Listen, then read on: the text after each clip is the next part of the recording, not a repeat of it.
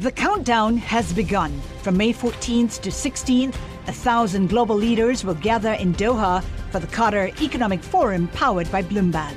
Join heads of state, influential ministers, and leading CEOs to make new connections, gain unique insights, and uncover valuable opportunities in one of the world's most rapidly rising regions. Request your invite for this exclusive event at QatarEconomicForum.com. Hello, this is the Bloomberg Business of Sports show. We explore the big money issues in the world of sports. I'm Mike LeBar. I'm Scarlett Fu. And I'm Damian Sassower. Coming up on the show, we talk with former NFL linebacker Brandon Copeland about his new career in finance. He has a consulting firm that helps pro athletes manage their money and also helps college players navigate this new world of NIL. NIL has just made athletes go pro earlier, right? And so some of the things that have plagued myself and my peers when it comes to the nature of being a pro athlete, right? Some of yes, it's a beautiful opportunity. You have an amazing platform. You can change the world with it, but you also have a target on your back. Plus, there's still more fallout in the sports world from the collapse of FTX. Lawsuits are now targeting F1 and Major League Baseball. We'll get more on that up next. But first, it looks like we're going to have a big shakeup in ownership for the Dallas Mavericks. That's right, Mr. Barr. We learned this week that longtime majority owner Mark Cuban, I'm talking $6.7 billion Mark Cuban, is in talks to sell a majority stake to the Adelson family. What?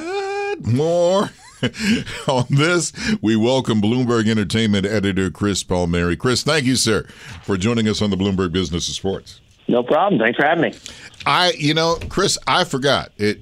Mark Cuban has been so much the face of the Dallas Mavericks for so long. I forgot that Mark Cuban bought the team from H. Ross Perot back around the early 2000s. Right, paid $270 million approximately, and at the current valuation is $3.5 billion. So that was a pretty good investment on Mark's part.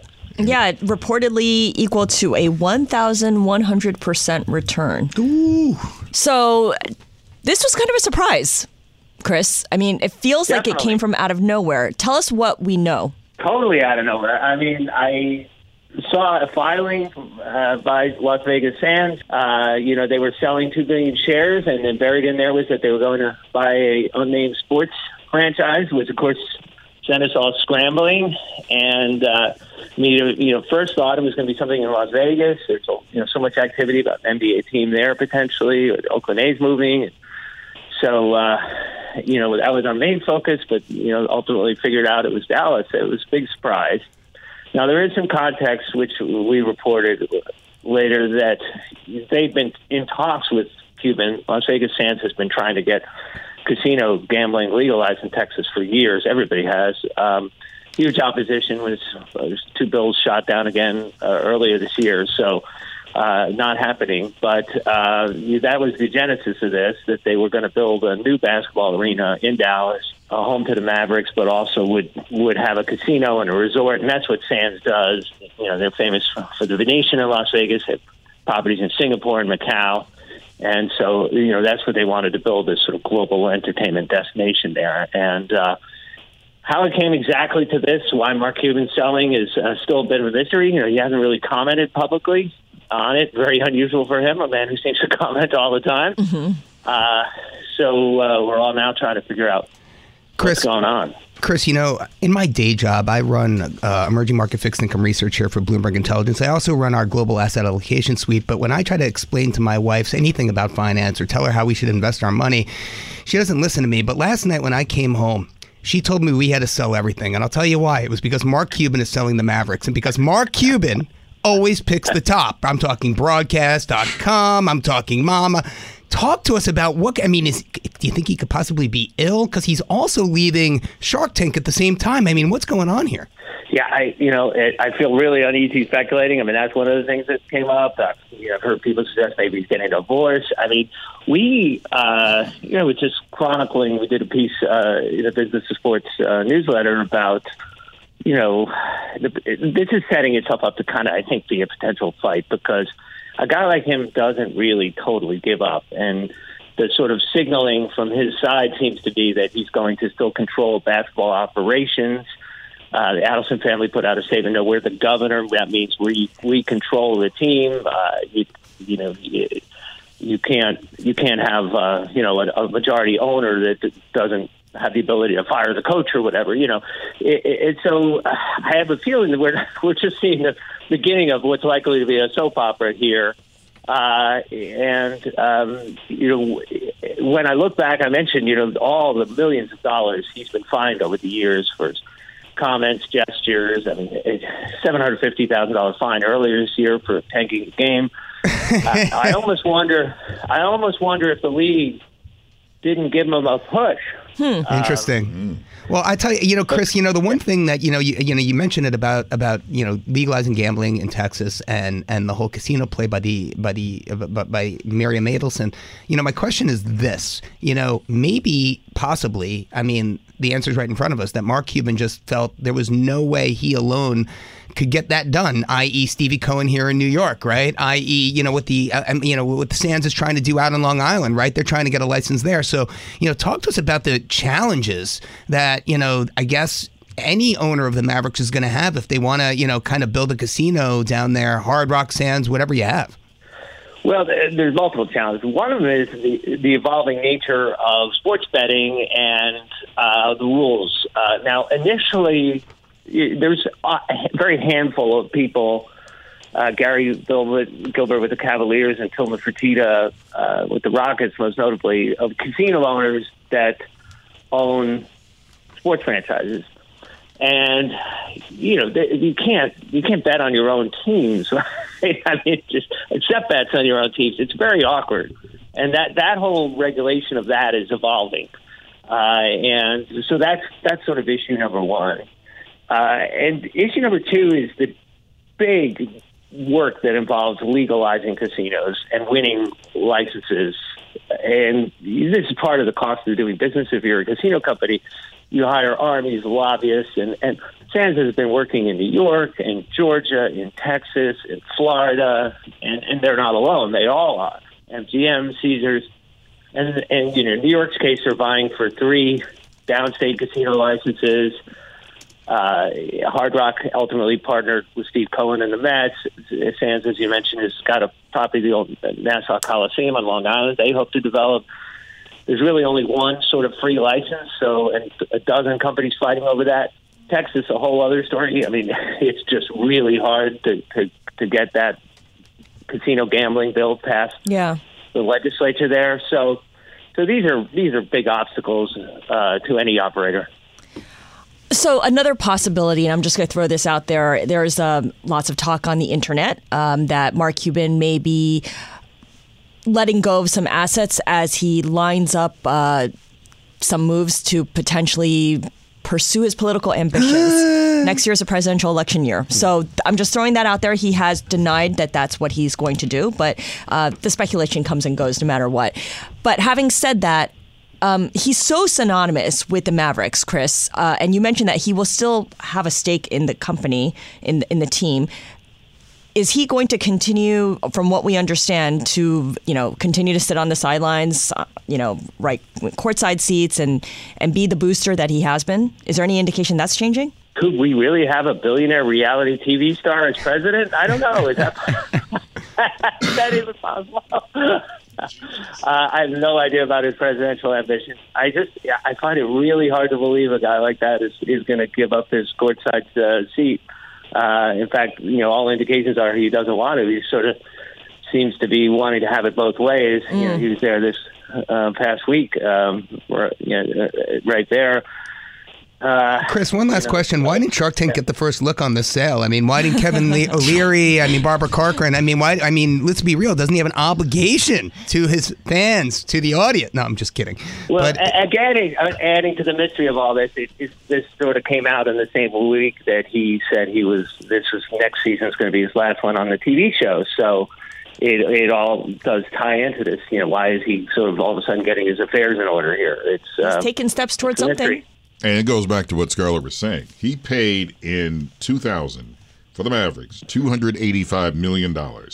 And now the team is reportedly worth $3.5 billion. I just want to put those numbers out there. Yeah, so and he's trying to understand. find a way where he can continue to sit courtside and be as involved in the team as he ever has been. So. And perhaps not pay taxes to the fullest extent of the... Oh, no, I'm just kidding. Oh, man. Opinions expressed. Anyway. All speculation. None of it's No, fact. I mean, it is all speculation. I mean, we must admit, nobody knows anything at this point, but it's just such a shock because he's such a big Mavericks fan, such a big booster, and he's really that vision of what you want an owner to be, I think, in not just the NBA, but in major sports. It's like Steve Ballmer selling the Clippers or Steve Cohen selling the Mets. Yeah. Oh, don't say that. Oh, my goodness. Or the Steinbrenners selling the Yankees. Come on, man. Should I continue? My head is all screwed up here.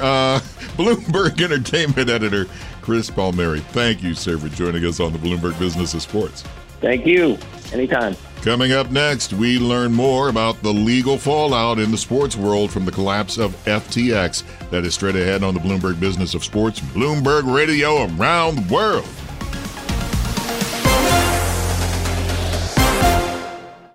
Hi, I'm Ron Kraszewski, Chairman and CEO of Stifel. Financial advisors, if you're not growing your practice, you're losing market share. Stifel is a growing, entrepreneurial, advisor-centric firm built for successful advisors like you. Imagine having the resources of the largest wirehouses and the support of the boutique shops, but none of the bureaucracy to get in the way of you serving your clients. At Stifel, it's your business, your book, your clients. I always tell the advisors we're recruiting, I want you to come to Stifel and double or triple your business. Most of them laugh and shake their heads, but I'm serious. Don't take it from me. Take it from Stifel's #1 finish in J.D. Power's 2023 U.S. Financial Advisor Satisfaction Study. So, there's a reason why 148 financial advisors joined Stifel last year. Come join us and find out why Stifel is the firm where success meets success. Visit www.choosestifel.com. Stifel Nicholas and Company Incorporated, member SIPC and NYSE. The countdown has begun. From May 14th to 16th, 1,000 global leaders will gather in Doha for the Qatar Economic Forum powered by Bloomberg. Join heads of state, influential ministers, and leading CEOs to make new connections, gain unique insights, and uncover valuable opportunities in one of the world's most rapidly rising regions. Request your invite for this exclusive event at QatarEconomicForum.com. This is the Bloomberg Business of Sports show where we explore the big money issues in the world of sports. I'm Michael Barr for Scarlett Fu and Damian Sassower. FTX investors have been taking legal action against some of the celebrity promoters of the crypto exchange, and some of those promoters include big names in the sports world. These investors are suing F1 and Mercedes-Benz's racing team, as well as Major League Baseball, accusing them of helping FTX pull off its massive fraud with their involvement. And for more, we welcome Bloomberg News legal reporter Jeff Feely. Jeff, thank you, sir, for joining us on the Bloomberg Business of Sports. Happy to be here. We're talking about an $11 billion fraud, according to what the FTX investors are saying. Can you take us through what's happening? Yeah, there's a class action down in Miami filed by FTX investors against the celebrity promoters of FTX's products, which they allege are the equivalent of unregistered securities. You know, the cryptocurrency stuff has very little regulation at this point. And the allegations are that big names like Tom Brady and Shohei Ohtani and Shaq and Steph Curry were out shilling for FTX in TV ads, and they had patches. Some of them had patches on their uniforms, and they were out there encouraging people to buy, crypto, and that basically amounted to promotion to, in effect, buy an unregistered security. So with $11 billion in damages being claimed, they're going after these folks trying to get some money, recover some money out of them. So, Jeff, let me just understand. When we say FTX investors, are these the companies or individuals that back the platform, or are they people who had money and used the platform and were investing in crypto through FTX? Both. I think the answer is both. You have a situation where you have people who are buyers and sellers, and you have people who are holders, if you will, just like stock. And, all of them lost money. They're trying to recoup some of that money from the promoters. Everyone's mad, no matter how they were involved with FTX, in other words. Yeah, there's nobody who came out of FTX smiling. Having followed Bernie Madoff and other frauds in the past, very closely, I just want to ask this one simple question. In this particular class action run out of Miami, are they alleging that Tom Brady forced them to buy crypto, or that he forced them to house their crypto holdings at FTX? No, the allegation is that Tom Brady duped people into thinking that FTX was a legit operation and that crypto was a legit investment. That's the extent. There's no allegation of forcing anybody. No, but you get my point. There's a big distinction between convincing them or sort of marketing the beauty of cryptocurrencies writ large, as opposed to marketing FTX because it's a credible institution and a place that your money is safe at, or your crypto holdings are safe at, however you want to. The allegations cover both. Right. It's both the broader and the narrow. And it is you mentioned Bernie Madoff with my money. It is very similar because Bernie basically was working on his reputation as well on Wall Street. And people thought he was a safe and a good and a decent guy, and they invested on that basis. It's the same allegation. So just to finish off here, you look at Trevor Lawrence and some of these other athletes who are settling some of these settlements. What are the plaintiffs? What are they hoping to get out of this? Are they going to get some sort of recovery here? Yes, they're hoping to get money, and they're going to get money. Question is how much. Okay, these settlements, these early settlements, I'm still trying to get numbers, but they're low. They're not anything big.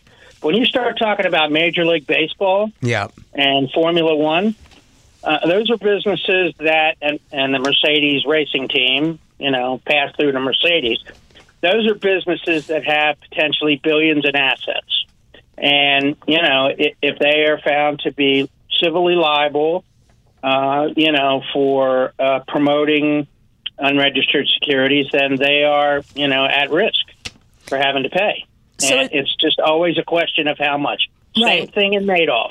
So is the idea that someone like Tom Brady is liable for the amount that he got paid by FTX to serve as a celebrity endorser? Let's just say he got paid $10 million. So that's the amount that he'd be responsible for paying out to these plaintiffs? There's no bar on that. Yes, that would be one metric that they would look at in terms of how much you seek to recover. But you promoted potentially an illegal investment, which means you have liability into whatever a jury or a judge decides. Mm-hmm. So, Jeff, what it seems like is this is the Irving Picard grab for J.P. Morgan, right? That's kind of what it sounds like to me. Nice analogy. Correct. That's exactly right, except the difference here is this is not a trustee. There is an FTX trustee. You realize that, right? FTX is in bankruptcy in Delaware, the company itself. And there is a trustee attempting to recover assets as that. The reason that this class action can go separately is that those promoters are not FTX employees. They're contractors, if you will. So they aren't covered by the bankruptcy.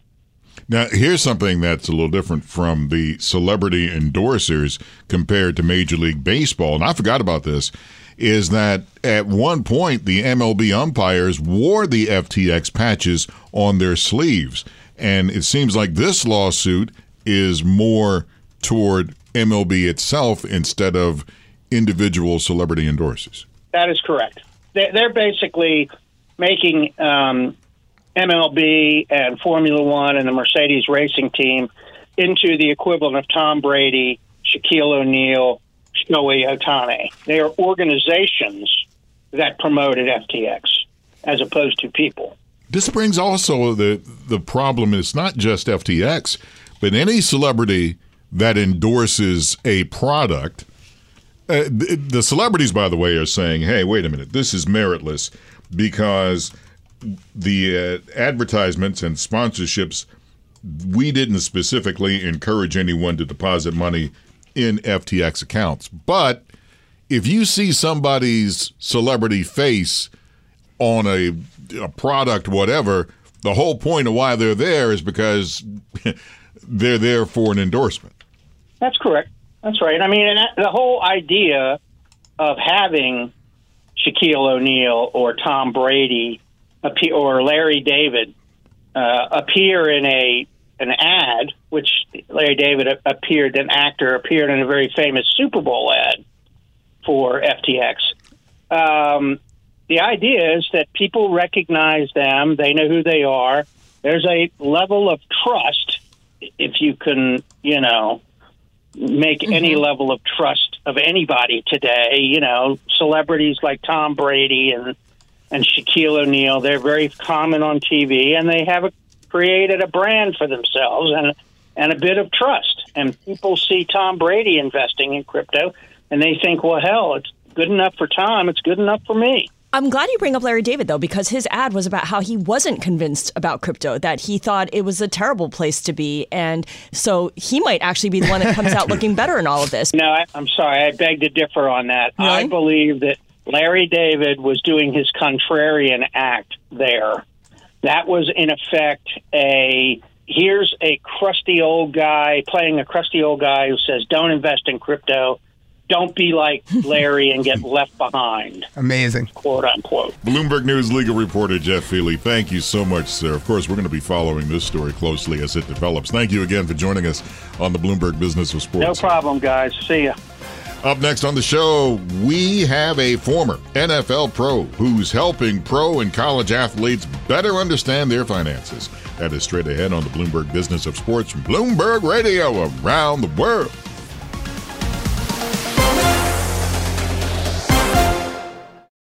Success is more than the final destination. It's a path you take one step at a time. It's discipline, it's teamwork, and it's the drive and passion inside of us that comes before all recognition. It's what Stifel's been doing for over 130 years. Quietly, yet strategically, Stifel's become one of the fastest growing wealth management and investment banking firms in the country. Our financial advisors go beyond traditional wealth management to provide clients with direct access to one of the industry's largest equity research franchises and a leading middle market investment bank. Because success is the drive it takes to keep climbing, the passion to keep investing, the best of each of us made better by the best in all of us. And that is where success meets success. Start your journey at Stifel.com. That's STIFEL.com. Stifel Nicholas and Company Incorporated, member SIPC and NYSE.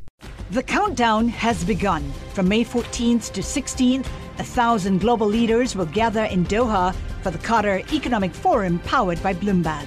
Join heads of state, influential ministers, and leading CEOs to make new connections, gain unique insights, and uncover valuable opportunities in one of the world's most rapidly rising regions. Request your invite for this exclusive event at QatarEconomicForum.com. Thanks for joining us on the Bloomberg Business of Sports show, where we explore the big money issues in the world of sports. I'm Michael Barr, along with Scarlett Fu and Damian Sassower. Former NFL linebacker Brandon Copeland has a new career in finance. Yes, he does, Mr. Barr. He's got a new consulting firm called Copeland Media and co-founded Athletes.org. His focus? Helping the pro football player understand their money, and college players as well navigate the new world of NIL. And here to talk with us about his commitment to helping college and pro players with money management is the man himself, Brandon Copeland. Brandon, welcome, sir, to the Bloomberg Business of Sports. Thanks for having me. How you guys doing? Oh, we're doing great. But not as well as you are. It's like, you've got this business that you got going here. Proud to mention it. It's, I guess the best way I can describe it, NIL has changed everything when it comes to finances and giving advice to young athletes. Yes. Yeah. I mean, NIL has just made athletes go pro earlier, right? And so some of the things that have plagued myself and my peers when it comes to the nature of being a pro athlete, right? Some of yes, it's a beautiful opportunity. You have an amazing platform. You can change the world with it, but you also have a target on your back. And there's a lot of mistakes that you can make from bad people, bad actors, and fraudulent individuals. And coupling that with not only trying to be the greatest you can be at your particular profession, but now this pressure to also be an amazing business person, entrepreneur, investor, when, all of us are just growing and evolving. And so with athletes.org, we created a one-stop shop for athletes so that they can get on-demand support whenever they need it. They can find legal experts to get free contract review. They can get free second medical opinions. They get free background checks, right? So they don't have to guess these things when it comes to business. They also, for college athletes in particular, they also have a voice. There are a lot of decisions being made in college athletics about athletes without their opinions being heard. So we actually give them their opinion and get them to the table with college athletics leaders so that their voices can be heard. And finally, our goal, we will earn the right to make them more money. My goal has always been, hey, how can I make more millionaires? And then how can I make that a generational wealth thing? And so by providing the support, by giving them a voice, and by going out and making them money, now when they do make this money, they actually know and have options and resources of things that they can actually do with it. So it's a life-changing platform. It's a life-changing vehicle. Brandon, in many ways, it feels like you were born to do this. You were a 3-time Ivy League football champion playing for Penn. You graduated with a degree in management and entrepreneurship from Wharton.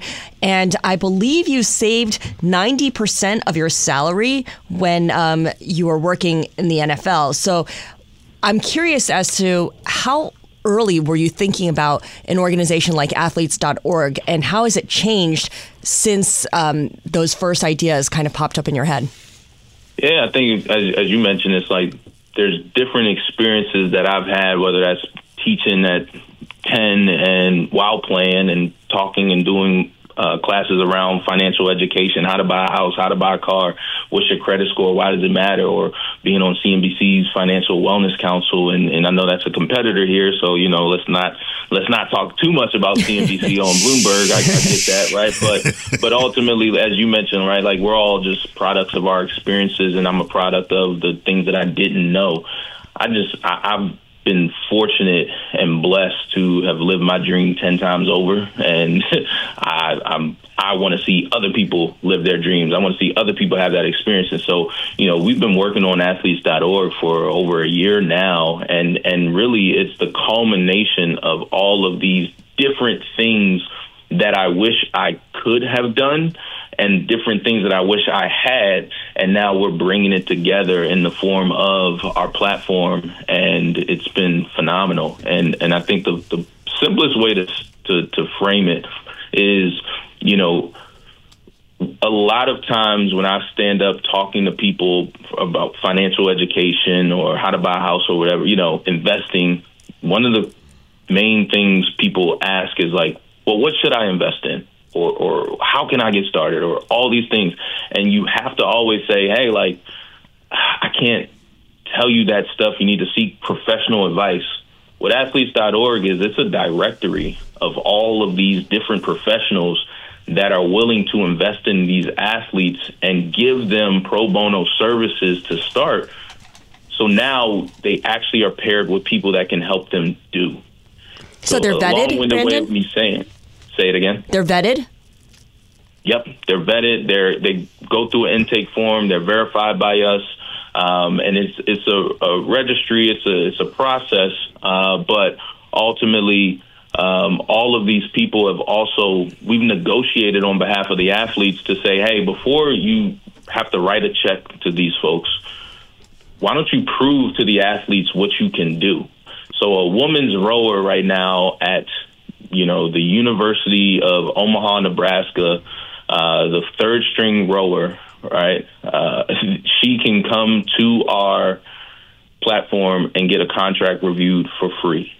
Wow, that's amazing. Get a background check for free. the same thing that a first-round draft pick could potentially get. So we've been able to digitize this and offer it at scale so that we can stop hearing some of the horror stories. So Brandon, I just want to go back a second. You say that a lot of athletes, they surround themselves with bad actors. And, you played for the New York Jets back in 2019 for Adam Gase, so he's the first guy who comes to my mind. But no, seriously, how do you differentiate between people like Sam Bankman-Fried and FTX and crypto? Even Tom Brady and Steph Curry couldn't, they couldn't tell the difference. So, giving them the names of these people and actually being able to kind of differentiate between something, quite honestly, that it's just so hard to do, doesn't that put you a little bit at risk?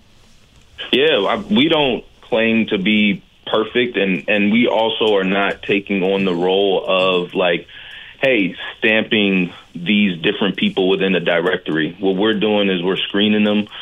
We are verifying them, but we're not saying we know this person. We go at home with them at night and we see all the different things that we're doing. We're saying that they have cleared a certain hurdle to at least prove to you that they're willing to invest in you, right?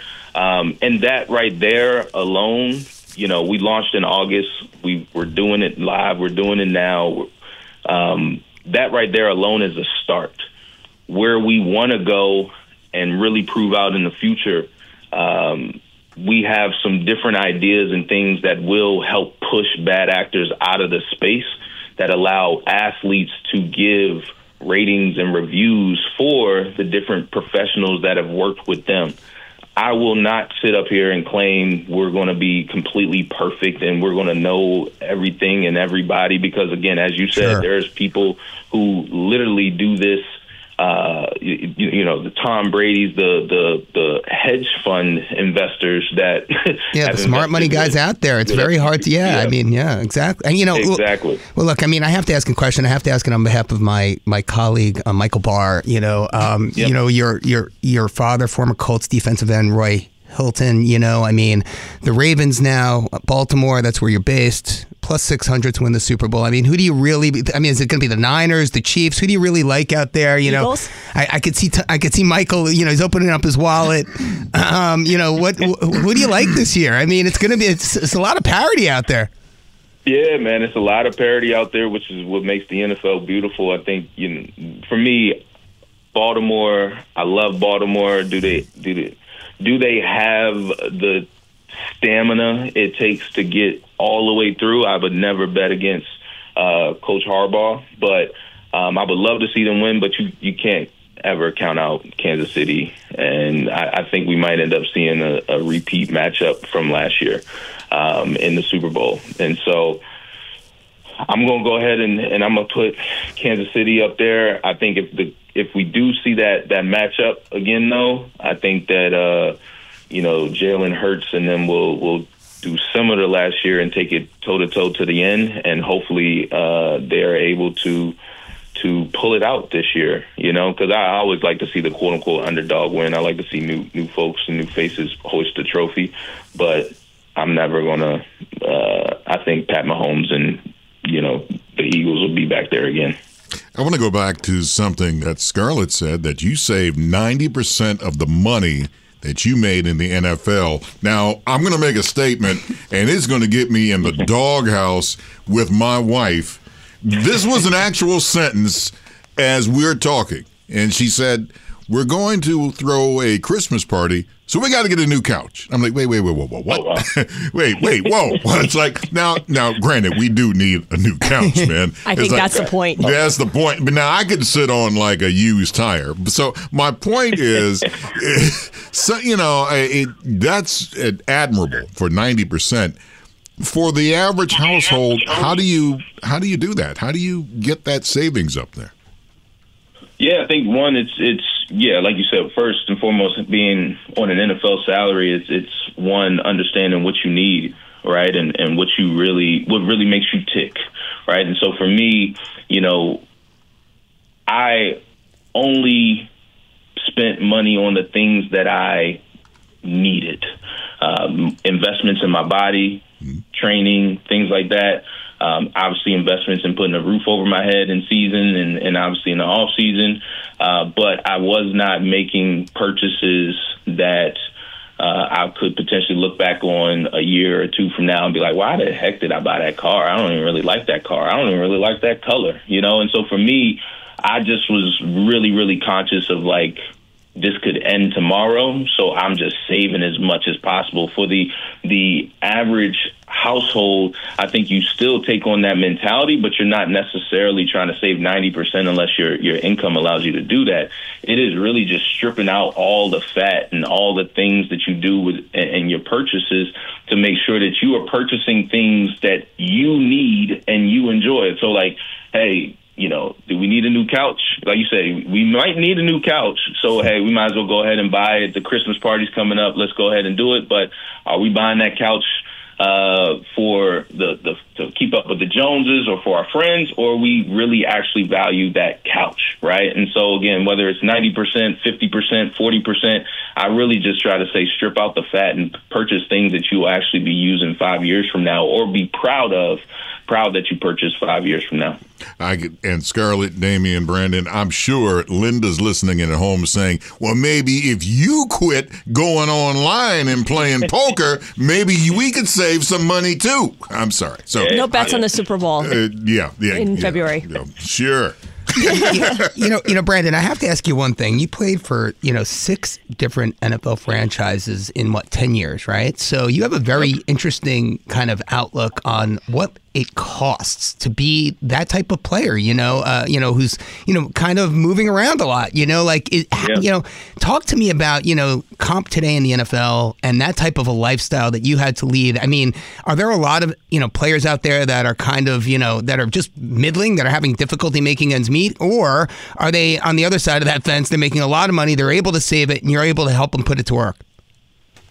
Yeah, I think that, there's definitely players that I don't know if you would necessarily say they're having difficulty making ends meet, but there are players that have made, my second season in the NFL, I made $8,000 and then was cut for the whole season. Right. And then I was fortunate to stick on and keep believing in myself, and came back in 2015, my third season, and then I finally really unlocked my real quote unquote NFL career. So there's a number of guys who are literally, probably, hundreds in the bank account or overdraft in the bank account to try to chase their NFL dream, so to speak. The biggest thing that's something that you have to navigate as a player is not getting too comfortable. And what I mean when I say too comfortable, I've seen guys my rookie year, for example, guys that had been cut or released from another team and had a 12-month lease in San Francisco, came to Tennessee because he had a newborn, wanted to get another 12-month lease, apartment with his wife and child, gets cut again 3 weeks later, then goes to Indy, now has to pay for another place. And, you can look up, and I've seen guys who've had 3 different places and they're living in obviously one. So that taught me, hey, I'm getting a short-term lease. As soon as the season ends, my money, I'm not putting any more money into this apartment or place that I'm moving away from. So like details like that I've been fortunate to see are also go into the reasons why I was really conscious of my money. And also, as you mentioned, my grandfather played 11 years in the NFL. I knew this was going to end, right? Like, I know this is over at some point, and I want to keep as much of it as possible and put it to work for me. So to again, hopefully I'm answering your question directly. There are guys who are navigating it as they go, but there are definitely some guys on the fringe who are probably, they're betting on themselves right now. Mm-hmm. They're hoping that they can get a chance to see that second light at the end of the tunnel in their career. And the final thing I'll say, I got down to $243 in my bank account after year 2, and fortunately, like I said, got a chance year 3 with the Detroit Lions, and the rest was quote unquote history. But I never wanted to see my number get that low in that bank account ever again, which is another reason why I was so aggressive with my saving. That's right. Took the Detroit Lions, and hello, man. I'm sorry. That's a Lions fan talking. I'm sorry. Brandon Copeland, founder, Copeland Media, also co-founder of athletes.org. Brandon, you were so kind to talk with us on the Bloomberg Business of Sports. We really do appreciate it. Thank you, sir. Thank you for having me. I appreciate you all.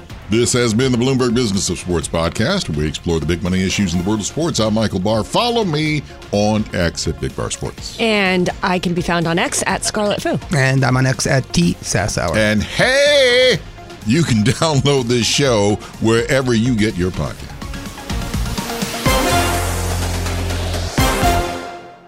The countdown has begun. From May 14th to 16th, 1,000 global leaders will gather in Doha for the Qatar Economic Forum powered by Bloomberg. Join heads of state, influential ministers, and leading CEOs to make new connections, gain unique insights, and uncover valuable opportunities in one of the world's most rapidly rising regions.